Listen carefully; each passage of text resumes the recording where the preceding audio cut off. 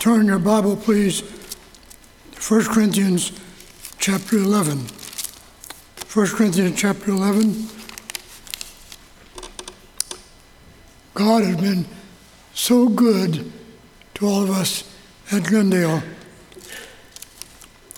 We've had our nosedives, but we also have had a lot of victories. To God be the glory. So glad to see Miss Nellie Atkins here tonight. She's been a blessing to our church a long, long time. You know,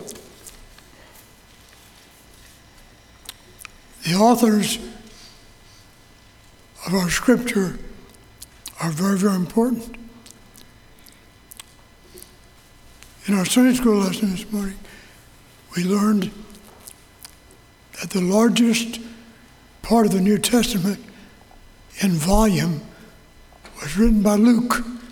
He wrote the book of Luke and the book of Acts. As far as the number of books or letters, the Apostle Paul wrote most of those. And Paul had an amazing salvation experience on the road to Damascus. He never got over it. He gave his testimony over and over and over again. Then God used him to give us a glimpse of what went on at the first Lord's Supper. 1 Corinthians chapter 11, beginning with verse 23. For I have received of the Lord that which also I delivered unto you, that the Lord Jesus, the same night in which he was betrayed, took bread. When he had given thanks, he brake it and said, Take, eat, this is my body, which is broken for you. This do in remembrance of me. After the same manner also he took the cup when he had supped, saying, This cup is the New Testament in my blood. This do as oft as ye drink it in remembrance of me.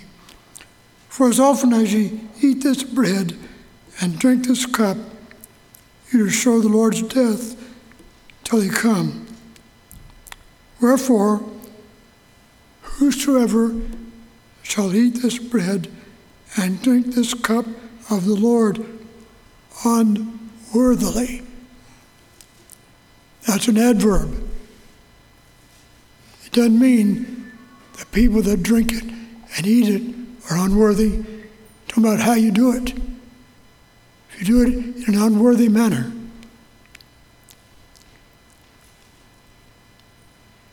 He should be guilty of the body and blood of the Lord. But let a man examine himself, and so let him eat of that bread and drink of that cup. For he that eateth and drinketh unworthily eateth and drinketh damnation to himself, not discerning the Lord's body. For this cause many are weak and sickly among you, and many sleep. Now, that's a very difficult judgment brought. Here at Glendale, we observe the Lord's Supper once a quarter. Some churches observe it every Sunday, some once a month, some once a year. The Bible doesn't tell us how often. Though it says in the early church, they seem to observe it each Sunday. The point is, when you observe it in a worthy manner. And he shows us how to do that. He says that every man examine himself. Now, we examine ourselves in 2 or 3 ways. Number one, are we sure we're trusting Jesus as Savior? That's the most important thing. No one should observe the Lord's Supper and take of the cup and the bread who is not saved. It has nothing to do with saving you. It's not a sacrament. It doesn't help you get to heaven. It doesn't have anything to do with your salvation. It has to do with remembering what Christ did for you individually. So the first thing is examine ourselves. Are we sure we're saved? Secondly, are we walking with the Lord? Are we serving Him? Is our life above reproach? God has given us some great men at this church. Many of them have served as deacons. I think of the man who helped organize our church many, many years ago, 55 years ago. Matter of fact, 57 years ago. He was a deacon at First Baptist Church. He felt like there needed to be a church in this area. He took a census. He found Joe Tao and Lee Kennedy, 2 or 3 others. 19 people met together and formed the basis of Glendale Baptist Church. Lee Kennedy was our first convert. He served as our Sunday school director for 23 years. He served on and on till one day God took him home. I think of E.A. Carpenter. E.A. Carpenter was one of the great men of God. Thank the Lord for him. Brother Carpenter helped us start the Glendale Chapel, 1960. Then when Glendale Chapel became Victory Baptist Church, he held dual membership. He stayed there, but he's also a member of Glendale. His funeral was held here. Brother Carpenter's with the Lord, one of God's great men. God's given us some wonderful men. I think of Joe Kitchens. Brother Joe has been a blessing to our church in so many, many areas, over and over, working, and a long time he cooked, served us supper on Wednesday night. He cleans the work week by week. I think of Bill Compton. Bill's been a wonderful blessing to our church. He directs the handbell choir, and God has used him to teach Sunday school. This young man right over here was saved in Bill's class, weren't you? He's in Louisville studying at the college. God's called him to missions. God used Bill Compton to reach him for the Lord. I think of B.C. Wimpy. B.C. is very sick in the hospital right now. Pray much for him. He has a life-threatening illness. Pray for God's hand on this dear man. B.C.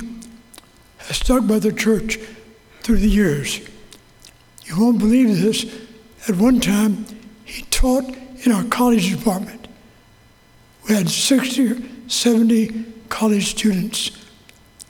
B.C. and Dr. William Rowlett taught in that class. Thank the Lord for B.C. He has been an industrious man and stood by our church all through the years. I think of Lonnie Cook. Many of you do not know Brother Lonnie very well. Brother Lonnie has been on every major building program we've had. He's been involved not just in advice, but in skill. He's been right there working at it. He's fixed more things in this building than you could take a stick at. God has used him over and over and over again to touch people's lives. He's been a blessing to all of us. I think of Chris Mansfield. Brother Chris is working out of town right now. Else he'd be here. Brother Chris is greatly involved in our school life. A lot of times, he's helped to clean the school. At one time, Chris was in an auditorium Bible class. He was brought to Glendale through a young man that was saved here, Brother James. And Chris taught our Sunday school class, young adult department, and for many years directed our choir and directed our singing. I think of James Miller. James, one of the greatest men in our church. You look outdoors and see the fence that's painted silver. James did that. He and another one of our men. Many times I've seen him working around the building, doing different things. Often he goes soul winning, and God has used him in a tremendous way. I think of Phil Brent.